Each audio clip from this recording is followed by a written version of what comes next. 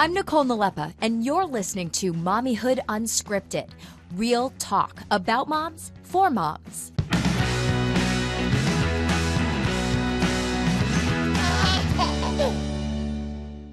Welcome back to another great episode of Mommyhood Unscripted. And this episode is all about the holidays because as parents, we can get so overwhelmed with everything that's going on. And that is why I called in our friend psychologist, Dr. Laura Saunders, who is the director at the Center for Gender Health at the Institute of Living at Hartford Healthcare in Hartford, Connecticut. And she's here this morning to help us all manage some of those expectations that come up at this time of the year and let us know, give us some tips on how we can communicate better with our kids in particular. So thanks for being here, Dr. Saunders. Thank you for having me, Nicole. All right. So first things first, we get so overwhelmed at this time of the year. You know, as adults, we get stressed from all the parties, from all the, the wish lists, right? For the gifts, et cetera, et cetera. I can't even imagine how kids are feeling, especially those kids who have a hard time and they're not developmentally there yet on like articulating their feelings and the stress that they're probably picking up off of their parents. So where do we begin with all this? The place that I like to start is instilling a little bit of confidence in the parents, in that parents know their children, right? And especially when you have more than one child, you know that child A reacts differently than child B. Child A might be a little bit more anxious, might need a little bit more clear communication, a little bit more structure. And you always look at things on a developmental spectrum. So younger children need more concrete, direct communication, whereas older children might still need a lot of concrete, direct communication. They just reject a lot of it. So it makes it a little bit harder. But the holidays are a time where so many people have expectations. And I think that's what makes this a tipping point, right? In September, what are your expectations? Okay, you got to start and adjust to school. You know, in July, what are your expectations? Just have a fun day, right? This is a time filled with so many expectations. As adults, we have expectations. As parents, we have expectations. Our children have expectations. And obviously, the older they get, the more expectations they have. And the less they communicate what those expectations are, the more we have to guess what they want and what they expect. And it really makes for a lot of difficulties. Right. Yeah. Because we can't read their minds, unfortunately. I wish we could, because we can handle so many more situations a lot better than sometimes when we're in those moments, right? We're like, I don't know. Am I doing this wrong? And then you're hard on yourself, right? Yeah. The worst thing, I think, certainly for me, I had to, my children are young adults now, but when they were younger, I had to just be comfortable managing guilt. Right. So I was a working parent and, there were so many different things that you had to manage. So I had to learn how to befriend guilt. So guilt was a constant part of my existence. And so it was about acknowledging it. It was about not letting guilt turn into shame, because shame is a much more like internalized process. Guilt is generally more about behavior, like, oh, I was a little bit late to school today. I hope the teachers don't think I'm a terrible parent. Or, there's a part in one of my kids has to go to a party and I'm really behind buying the gift. So I brought the gift at the end of the party, not at the beginning of the party, right? We're always managing guilt. So it's not letting that guilt turn into shame. And I think, one of the really important things is really doing our best about communicating. And I say all the time, parenting's the hardest job in the world.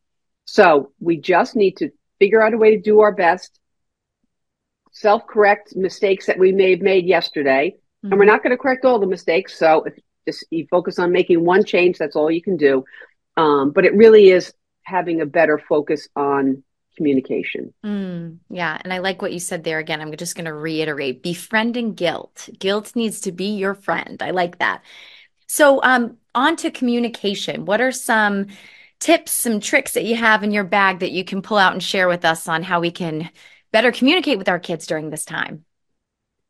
So the first thing is, because we, as a generation of parents, feel guilty a lot of the time, we generally have a harder time saying no, right? Because that instills our guilt. I'm denying my child something, or I'm not giving them something that maybe I did or didn't have.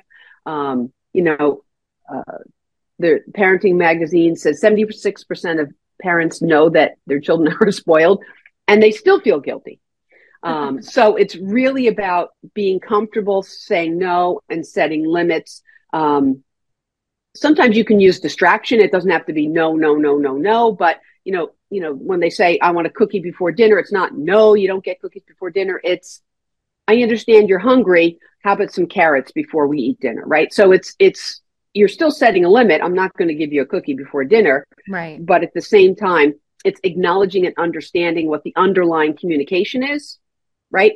And sort of shifting the focus and then moving forward. Hmm. And it's so interesting. It came to my mind when you were talking about, those of us who are trying to give our kids maybe something that we didn't have before. Isn't it funny around the holiday season? It's in a way, we're trying to make it about everyone else, but it really comes down selfishly to our own experiences, right? Growing up as a kid. And you hear so many times, I didn't have anything, my parents didn't have anything. And then those parents that buy 50 billion presents for their kids because they, out of that guilt, like that they don't want their kids to have the experience that they did. But I just wish I could like hold these parents and say, like, your experience is never going to be your kid's experience. It's so different, right? It really is very hard. And that's where, I think guilt does play a role. So it tends to be one extreme or the other. Either, I felt like I had great things in my childhood and I want to recreate all those things exactly how I had them. Yeah. Or B, felt that there was a lot of deficiencies or things weren't the way that I wanted them. I had a lot of unhappiness in my childhood and I want to compensate, right? And so then compensate sometimes becomes overcompensate. So it tends to go one of two dynamics. And I think really the important thing is just acknowledging the baggage that we all as parents come into this with. We all come in with our own upbringing, our own emotional baggage. And it's acknowledging that and saying, like, why am I doing this? Like, why am I doing this? Because I can logically say in my mind, this is not going to be helpful to get them, 35 presents for Christmas when they're never going to play with 35 presents, right? Because I got no presents. Right. Or I got one present, right? And I knew all the kids in my block got many presents, so now I'm overcompensating. So it's really just about acknowledging, the emotional baggage that we may come into something with, and then not trying to recreate it or overcompensate. You know what we're doing this year for our son from us? We're doing something you want, something you need, something you wear, and something you read. So that's kind of how we're going to organize going forward because it does get very overwhelming with gifts and then from family. And, they get overwhelmed too. Like you said, the expectations, you want things to go a certain way and perfect and everything. And it's more pressure and you end up getting disappointed when there's expectations into play, right? Right. The expectations lead to anxiety, stress, and disappointment and guilt, right? So it's about keeping expectations limited whenever possible. And what about keeping our kids' emotions in check? How can we help them regulate those emotions that come up? So there's that emotional transfer goes two ways, right? It's really about helping our children manage their emotions, which means being clear on our part. And I think in many ways, it's trying to keep sort of structure and routine as much as possible. It doesn't mean if you go to a family party, you might stay up a little late. I'm certainly not saying we can't ever make any changes. But at the same time, for the most part, it's really about keeping the routines and realizing that it's our expectations raise our emotional level as well. And things inevitably go wrong. And then we get really upset. Our child makes a mistake, our child does something that's upsetting to us, and they may get out of control. Their emotional arousal may go up. And if our emotional arousal goes up too, it creates much more of a catastrophic setting. And listen, it's happened to all of us, right? Our child's upset, we're upset, there's yelling, but I will tell you that nothing effective happens when everyone is upset. No one's listening, no one's communicating clearly, and no one's using words that are going to help make a situation better during those times. Right. I keep seeing on social media all the, parenting tips and advice and stuff. And it says, if your kid is yelling and you're telling your kid to be quiet and you're yelling back at them to stop yelling, that's not going to make sense in their brain. And it makes sense when you see that. Right. It doesn't because I call it emotional arousal, right? So when your emotional arousal is high, you are not processing information, right? So, and it always is ironic if your child's yelling or crying out loud and you're screaming at them, be quiet, right?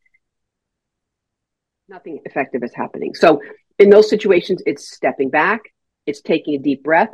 I had an example recently of a parent who was very, very upset with what their middle schooler had done, very upset. And they actually took time to think through what they wanted to say and not just come running into their room and screaming at them. They took time and they felt good because the overall conversation turned out much better because they thought through what they wanted to say. They kept their emotions in check. And I mean, the child had done something pretty egregious, so that didn't change that situation, but they felt that the way that they handled it was so much better because all we have control over in some of those situations is we don't necessarily have control over the feelings that arise, but we do have some control and we can exert some control over how we react to things. So it's being a little bit more mindful about how we react and knowing that, the way I handled it last time wasn't so good. So I want to do something differently this time. Oh, that's good advice. I know my son is being taught in his preschool class about taking those deep belly breaths and stuff. So I'm like, that's great. We don't always implement them and use them when I ask him to when he's having those high emotions, but right. We're working on it.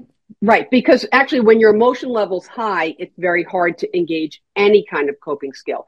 It's actually, when we know our children, we see the steps towards escalation.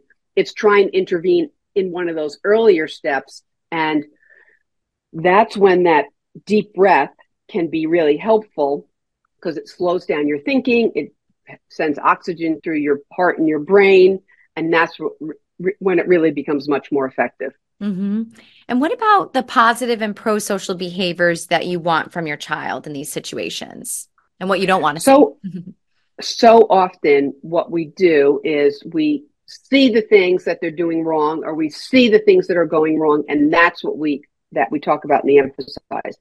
You never pick up your laundry. You never put your dish in the sink. You never empty the dishwasher. Right. So we're focusing all the negative things. And what we know in psychology is that positive attention for pro-social behaviors is far more reinforcing than focusing on the negative.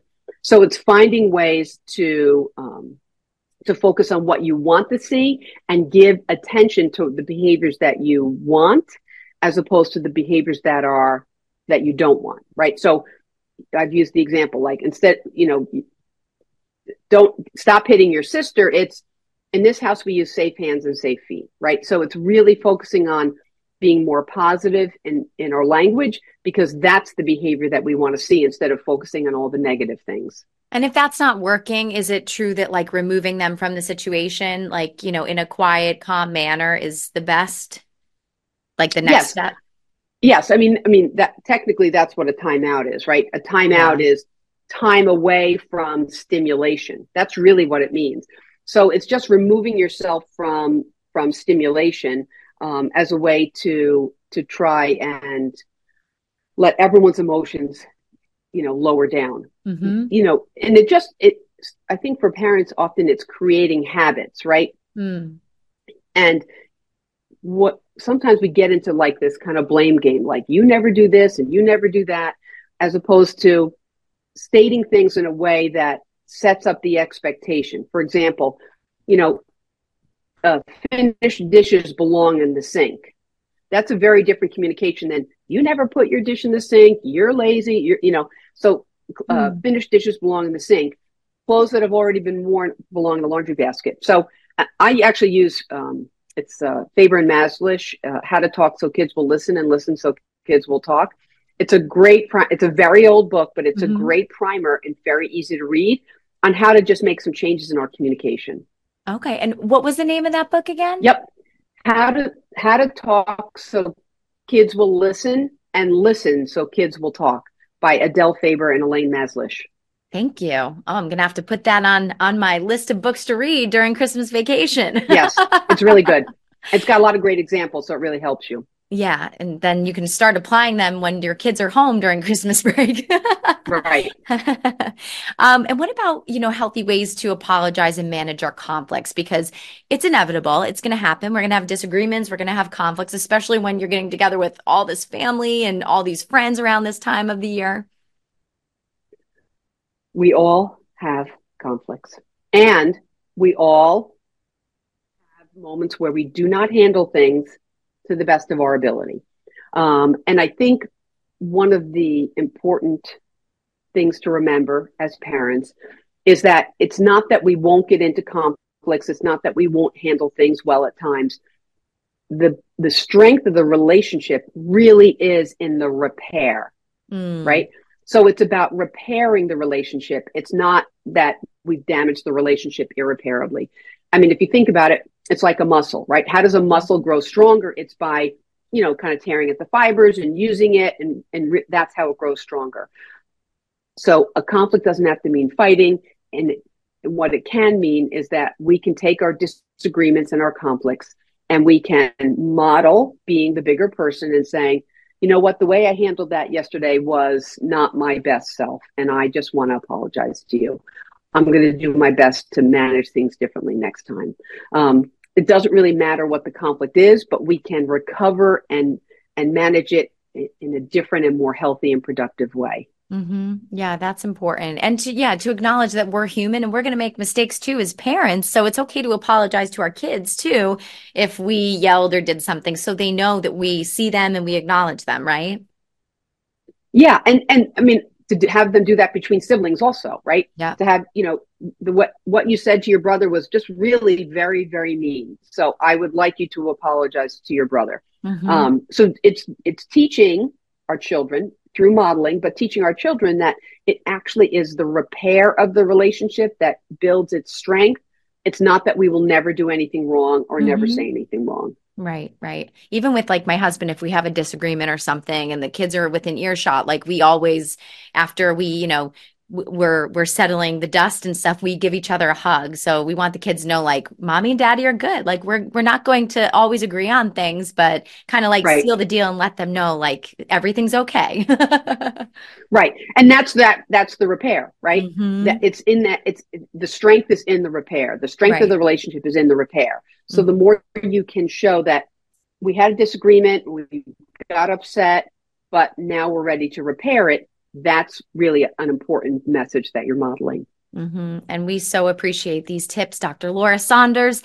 She is the director at the Center for Gender Health at the Institute of Living at Hartford Healthcare in Hartford, Connecticut. And you can head on to their website for more information on how you can contact her. I appreciate it. And happy holidays to you.